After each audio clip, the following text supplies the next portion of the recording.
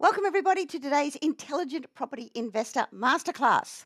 Now, look, the reason I do these masterclasses every week is so that you can become more intelligent, so that you know more about specifically the property market and what it means in our overall economy and everything else. Because I am an accountant, I am an economist, and we need to be able to put these pieces together because, first and foremost, I'm an investor, just like you.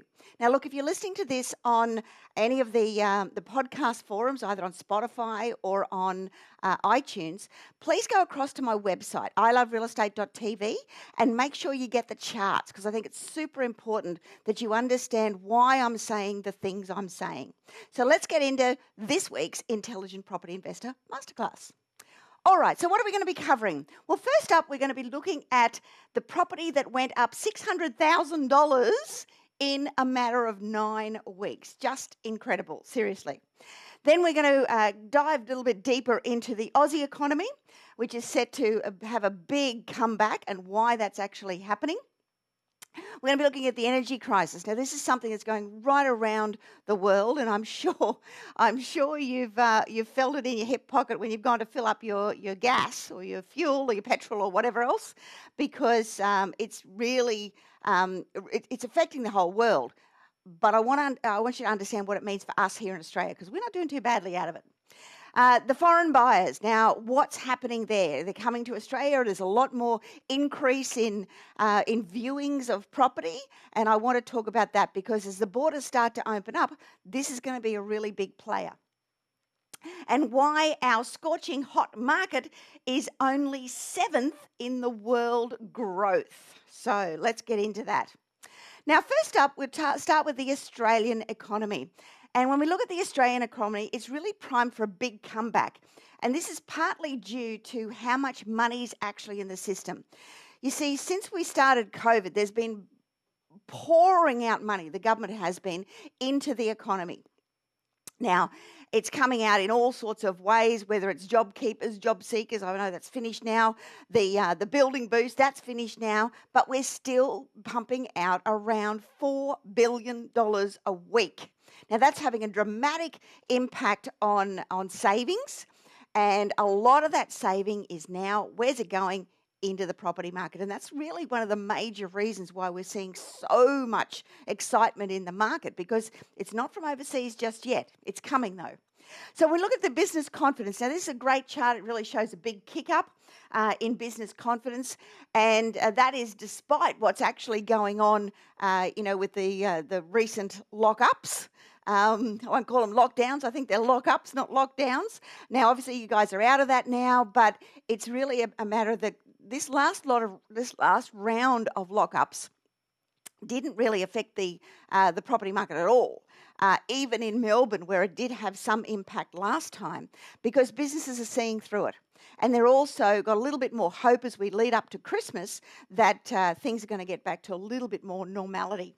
Now, when you look at the states, you can see here businesses Australia-wide are about 15% up on where we were this time last year. And even the states, all of the states, right across the board, if you look at where we were this time last year compared to where we are this year when it comes from a business confidence perspective, they're all well and truly up. Even little old Victoria. Victoria's obviously been the one that's the worst hit. Victoria's the one that's had the worst time out of COVID and everything else. And consequently, it's the one that's hasn't rebounded quite as well as all of the other states have. Now, that's really showing through also in the jobs, and jobs are very, very strong. If you look at the chart here, you can see, this is pre-COVID, way back over here. This is pre-COVID, where we were and where we are now coming, obviously out of COVID, we'll say. 76% up for new postings, and across all postings, it's 64% up on where we were pre-COVID. That is incredible when you actually contemplate what that means, and you go, we're 60, 70% up on where we were pre-COVID from job postings and job ads and wanting people to work. That's crazy. It's absolutely crazy. So good good signs there. If we move on and we have a look at the actual states, even Victoria Victoria's the pink one. So even Victoria is 63% up on where it was a year ago. Now, look, a year ago, things were pretty bad. Sorry, not a year ago. This is on pre-COVID. So, 63% up on where we were before everything started back in February of 2020. That's really good signs. Now, these have probably got a little bit of a kick up here as we lead into Christmas, because it always does as we lead into Christmas, but this is going right back, including a Christmas and everything else in there as well. So, great job signs. This is actually a US chart, and what it shows is the consumption of goods and services. Now, consumption of goods has been trending very, very well, and this is the same for Australia. I just couldn't get the Australian chart. So you can see here, massive increase. The last little lockdowns pulled that back a little bit. Services are down. Now, that's to be expected, because what's a service? It's the hairdresser, it's the nail salon, it's the lawn mowing guy. It's all of those things that provide a service, the accountant, the lawyer, everybody else. They're the ones that are actually down. But even them, even the services sector is really coming back up to the normal trend line that we would have been on had COVID not happened. So this is an Aussie chart, and this shows the manufacturing sector and the services sector. So we're actually closer. Both of those are closer than the American charts, but you can see here where both of them have had a big kick up. Manufacturing's just started to level off a little bit, which I think is a shame. As I've made myself very, very vocal, we should be investing, the government should be investing their $4 billion a week into bringing manufacturing back to this country, because that's what we need to be doing long term. If we're going to be a country that has a strong economy in a 20, 30, 40, 50 years, we need to bring some of that manufacturing back here that we lost back in the 70s. Trade's up. This is the world trade volume you can see there, and we're springing back, but there's still a lot of growth to be had, because we aren't up to the normal trend line that we would have seen had COVID not happened. So we're starting to open up, but there's still a lot of upside in the trade stakes, and we will fare very well with that. If you look at this, I put up here, the rich are getting richer and the poor are getting poorer. Why am I saying that? Because when you look at the economies around the world, and you go, who's experiencing the best growth post-pandemic and who's the trend line for 2022? It's the developed world that is actually performing the best. So, that's the world there. This is the developed world here. It's performing the best. So the recovery is much, much stronger in the developed world than it is in the emerging markets. China is isolated there, and then low-income developing countries. These are the guys that are suffering the most. And that's typical. I mean, when you have a war, it's the same thing. And this time it's a war, but it's a war with a germ or a virus or whatever it's called.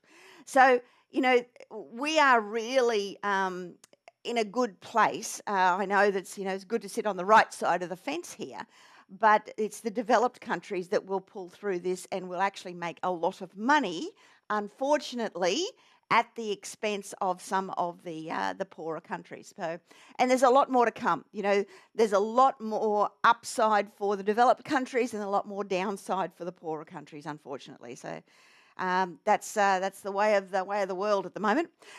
I bet you've seen the petrol prices. Now, this is the crisis that's going on. And there's a lot of reasons for it. And Europe's playing silly buggers, or at least Russia is. And the OECD are playing their part in keeping the prices where they are, and OPEC and all that stuff. But what it means to us is, I paid over $2 the other day for per litre on a tank of gas. It was crazy. They're going to go up, but the futures are starting to see there's a little bit of cooling in that. It's going to come down a little bit. Why I'm showing you this is because of inflation. Now, that's going to affect interest rates and a whole lot of other stuff, so we'll get to that in a minute. Thermal coal. Now, we've seen coal go through the roof, and obviously we've been a major benefactor of that, but the futures are starting to show that it's coming down, which is normal. I mean, this is the trend line of where we would be. So, it can come down quite a bit, and we're still going to be up on where we were pre-COVID and other things. So that's why business confidence is so high. We're starting to see that build up of confidence right across the board. We just need to have that manufacturing really topped up in this country, like I've said many times before. Oh my goodness, are we seeing a spike in foreign interest in Australian properties? It's started as the world's starting to open up, as we're starting to see aeroplanes starting to fly again and all of those other things. There's a major interest in properties in Australia. Now, we saw this before. We saw this when we came out of GFC.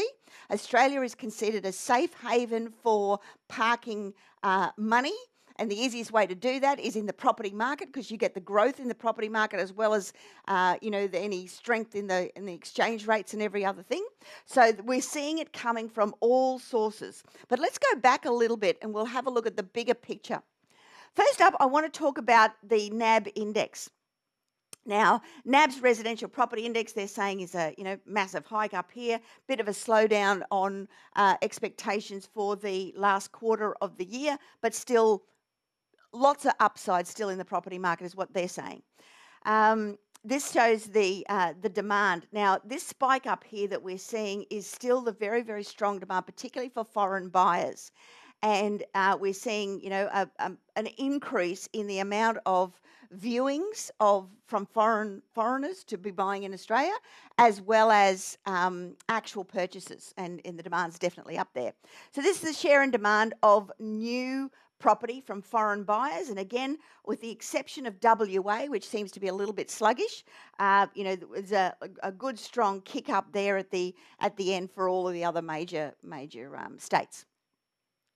This is the share of demand for established buildings. Similar story, except for WA. WA is really running counter-cyclical to what's happening from a foreign buyer perspective.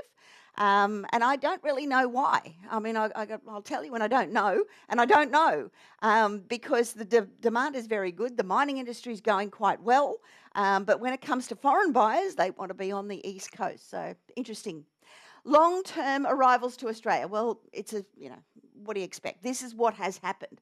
But of course, when you're this low from foreigners coming into Australia, there's only one way, and that's up. And we're just, I don't know whether you can see that or not there, but we're just starting to get this little kick up that's starting to show through. So that's obviously going to come back up. It's whether how far it comes and how quickly it comes, we'll wait and see. But as soon as those borders open and we have people returning to Australia, we're going to have people migrating to Australia. As soon as we open the floodgates for that, it's going to be a free-for-all, and I'm afraid that's when you're going to see massive increases again in the property market, particularly for Sydney and Melbourne, because that's typically where they go. It's right across the board. Everybody will benefit from that. Well, benefit if you're in property, not benefit if you're not in it yet, which is why I really want to talk to all of you guys about your goals and where you want to be, because there's still upside left in this market, and you need to absolutely have your foothold.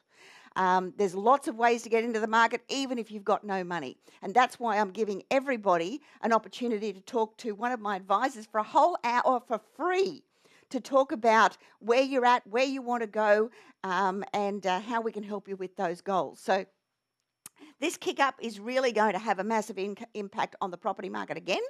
That's going to be something that we're already seeing massive growth, but it's going to have another kick, and that's what it's going to happen. I just can't say it any stronger. Now, this is the price of money remains at a 5,000-year low. I don't know how they worked this out, seriously, but this chart came out, and I thought I just have to show you guys. Now, they've gone back and they've traced the cost of money back to 3000 BC. Don't ask me how. I don't know. Maybe they read it in the mosaics of the Egyptians or something. I don't know. I don't know what happened. But anyway, that's what they're saying with where the cost of money was. And this is where we've bobbed around for the last 5,000 years. And the last time that money was anywhere near as cheap as it is today was back in the Great Depression of the 1930s. So, that you can see that drop off there. Well, we're below that now. We are below where we were in the 1930s, but we're a lot better off than we were in the 1930s, and the reason for that is all of the pumping out of money. So this is what's the amount of money in the system, not just in Australia, but right around the world. It's creating this urgency of property and hard assets and basically playing out everything that I said was going to happen last year, and it now is, and this is a big part of that. This is a US chart, but it actually shows you money is cheaper, and there's a lot of it. So you can see here, this is the great increase in money in the system. Now, this is very similar to what we're experiencing here in Australia. Now, this chart we're showing here sounds very much like what happened back in 2008. After 2008, which was, of course, was the global financial crisis. But look at the increase in money there compared to where it is here.